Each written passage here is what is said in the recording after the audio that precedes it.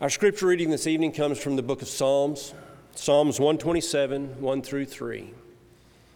Psalms 127, 1 through 3. Unless the Lord builds the house, those who build it labor in vain. Unless the Lord watches over the city, the watchman stays awake in vain. It is in vain that you rise up early and go late to rest, eating the bread of anxious toil. For he gives to his beloved sleep. Behold, children are a heritage from the Lord, the fruit of the womb a reward.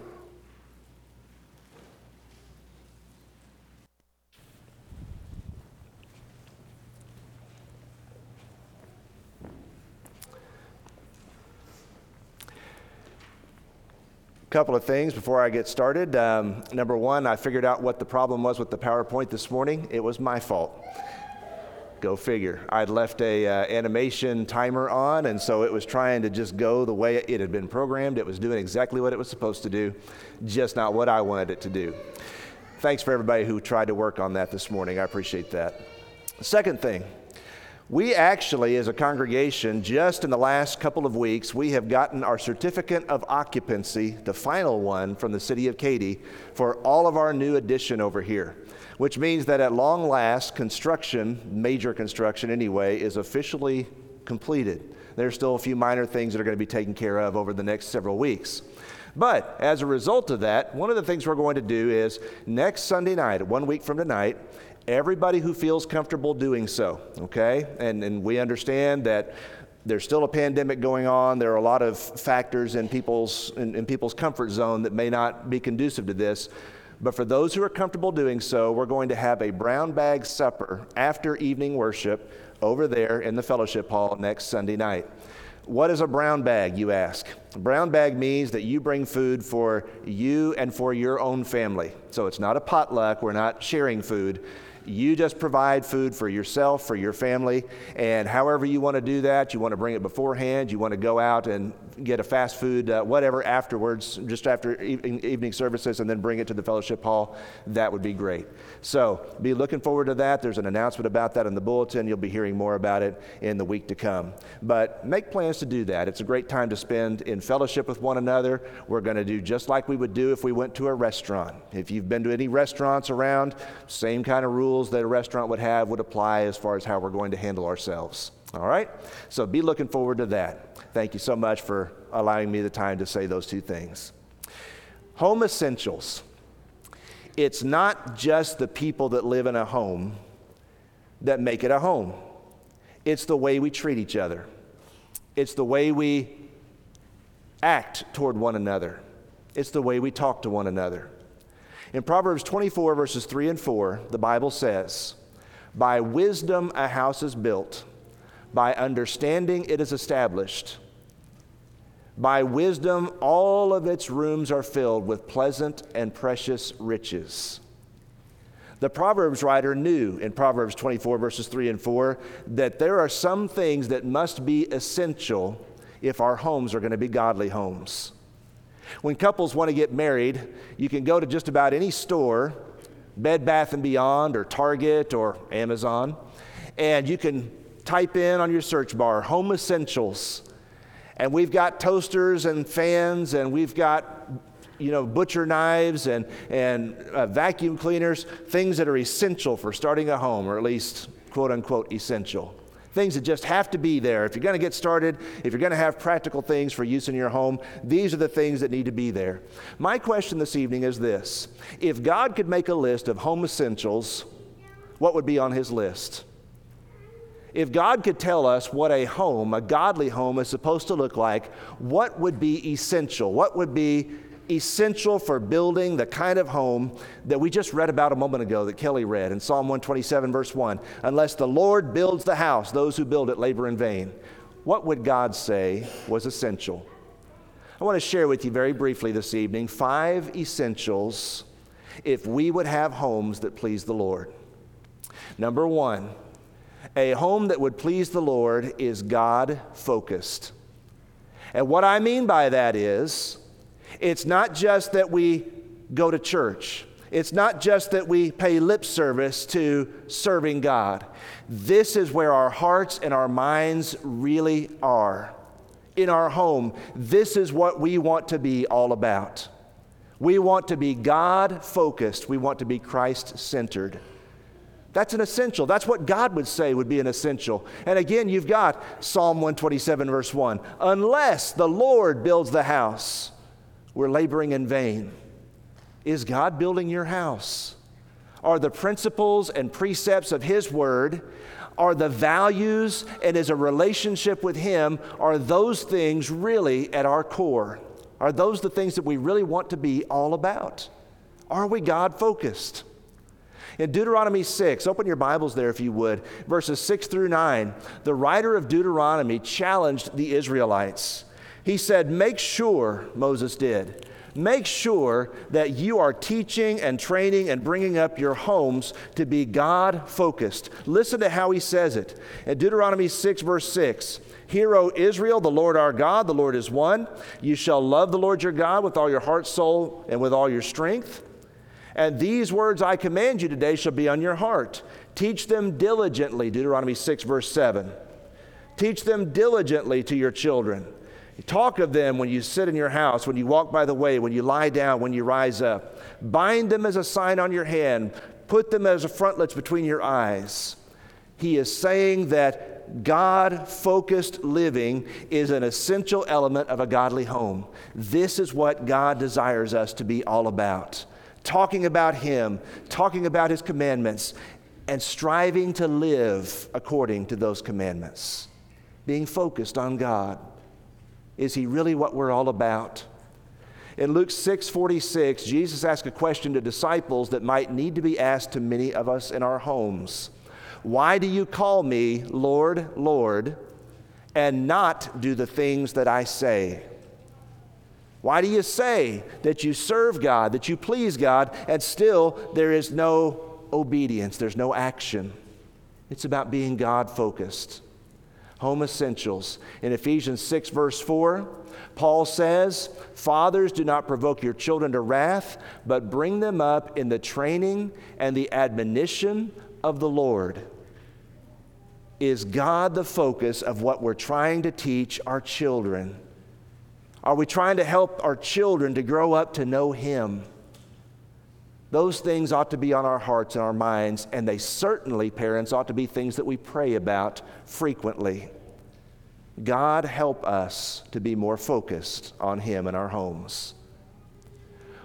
What's essential number 2? If God could make a list of what's essential in a godly home, He would say this, secondly, a home that is godly is servant-minded. We talked about this morning at length. A servant's heart, service-oriented. We help each other. We love each other. We want to serve each other in our homes. In Matthew 7, verse 12, Jesus gave us the golden rule, and it ought to be applied in our homes. The Bible says that we ought to do unto others as we would have them do unto us. That's the golden rule. And it's one thing to apply that when I'm in the church and I'm in front of people and they can see how I'm treating others. It's another thing to do it at home. Whatever you'd have men to do to you, do also to them. For this is the law and the prophets.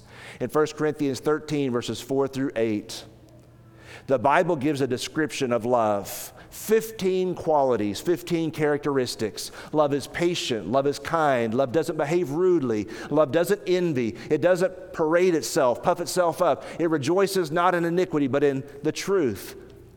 And maybe one of the things as a family we ought to do from time to time is to sit down and ask ourselves, how much patience are we showing one another? How rudely are we behaving toward each other? Is a servant's heart seen in the way that we treat one another on a daily basis? In Romans 13, verse 8, the writer says that we ought to love each other, that we ought to care for each other. All the law is fulfilled in this, that we love one another. We need to be servant-minded, service-oriented. Through love, we are to serve one another, Galatians chapter 5 and verse 13. And so, If God could speak to us and tell us what is essential in our homes, what kinds of things just can we not do without, he would say we ought to be building servants' hearts. Because that's what it means to be a disciple of Jesus. That's what it means to follow Christ fully. It's also what it means to have a godly home, servant-minded. Third, what would God say is essential in a home? Grace-oriented. God-focused, service-minded, grace-oriented. The word grace means blessing. It means favor. It means kindness. And grace is especially seen in how we communicate with one another and how we talk to one another. If we could put a recording device and stream your house into all of our podcasts, all of our homes, if we could listen on a weekly basis to what's being said and how it's being said, and if we could watch the body language that's being communicated in your home, would we be embarrassed? Would there be much grace in the way that we are treating our families? God would say gracious words, kind words. Communication that's grace-oriented ought to be the norm, not the exception, in the way that we treat each other. In Luke 4, verse 22, the Bible says that people marveled at Jesus because of the gracious words that proceeded out of his mouth. When Jesus spoke, sometimes he said things that were hard for people to hear, but he was gracious, he was kind. Jesus always said what he said because he needed people to understand how desperately they needed God. The Bible says in Ephesians 4, verse 29, that no corrupt communication is to proceed out of our mouths, but what is good for necessary edification. Said another way, Ephesians 4:29 teaches, if it's not upbuilding, if it's not uplifting, if it's going to tear somebody down, I need to keep my mouth shut. On the other hand, if it's going to bring grace and blessing and favor to somebody, I ought to be quick and eager to say it. Let no corrupt communication proceed out of your mouth, being grace-oriented. Luke chapter 6, verse 45. Open your Bibles there if you would. Every once in a while, it's good to just open our Bibles and see for ourselves what these passages are teaching. In Luke chapter 6, verse 45, Jesus himself says these things. A good man out of the good treasure of his heart brings forth good, and an evil man out of the evil treasure of his heart brings forth evil. For out of the abundance of the heart, the mouth speaks. How do I feel about the people that I live with? How do I feel about my family? You know, it's interesting that we will say things and we will be vicious and razor sharp with the people that we love the most. And sometimes it's just because we're taking them for granted, because we know we can say those things and we wouldn't lose a friendship. But we would never say those things to somebody in the business world. We'd never say those things to somebody at school.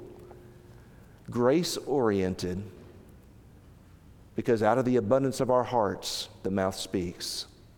In Colossians 4, verse 6, Paul writes, let your speech always be with grace, seasoned with salt, that you might know how you ought to answer each one. When we speak to one another, brothers and sisters, and especially in our homes, may our words and our actions be grace-oriented. May they be intended for blessing, for upbuilding, for kindness.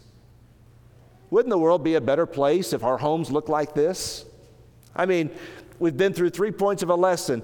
God-focused, servant-minded, grace-oriented. Wouldn't the world be a better place if this is the way every home looked? It starts with you making the decision, this is how I'm going to treat the people around me. Number 4, home essentials. For a home to honor God, it is to be decisively bonded.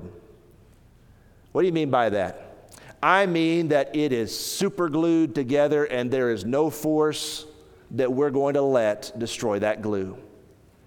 that we are glued together and we tell each other repeatedly, I'm glued to you, you're stuck with me, in a kind way.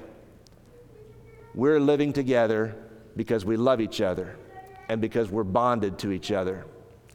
Matthew 19:6, they asked Jesus a question about divorce, and his response was, what God has joined together, let no man put asunder. Let no one separate.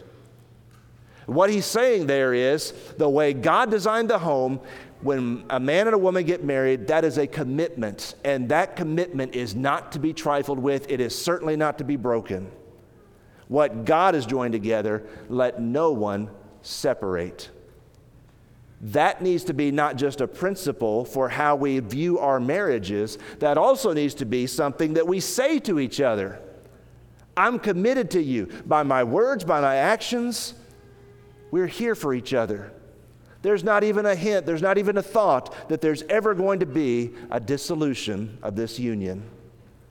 In Ruth 1 that we read this past week, you notice how many of the passages that we've read this week are in this particular lesson. There's a reason for that. In Ruth 1, verses 16 and 17, Ruth said to her mother-in-law, Naomi, I'm not going to leave you. I'm sticking with you. Where you go, I will go. Where you lodge, I will lodge. Your people shall be my people. Your God shall be my God. May the Lord so do to me and more also, if anything but death separates you and me. That's decisive bonding. And brothers and sisters and friends, in a world where people just kind of come and go and there's very little commitment in a lot of homes, that needs to be a principle that's seen more in godly homes. We're committed to one another. We're committed to making our marriages work. We're committed to our children. We're committed to husbands and wives.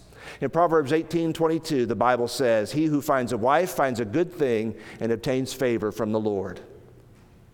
God says that your spouse is a blessing, intended by God to bless you. We need to make sure that we're remembering that principle in the way that we treat one another. We're bonded decisively. In Psalm 127, verse 3, the Bible goes on to say that children are a heritage from the Lord. They're not given to you to make your life miserable. They're a heritage that God has blessed you with.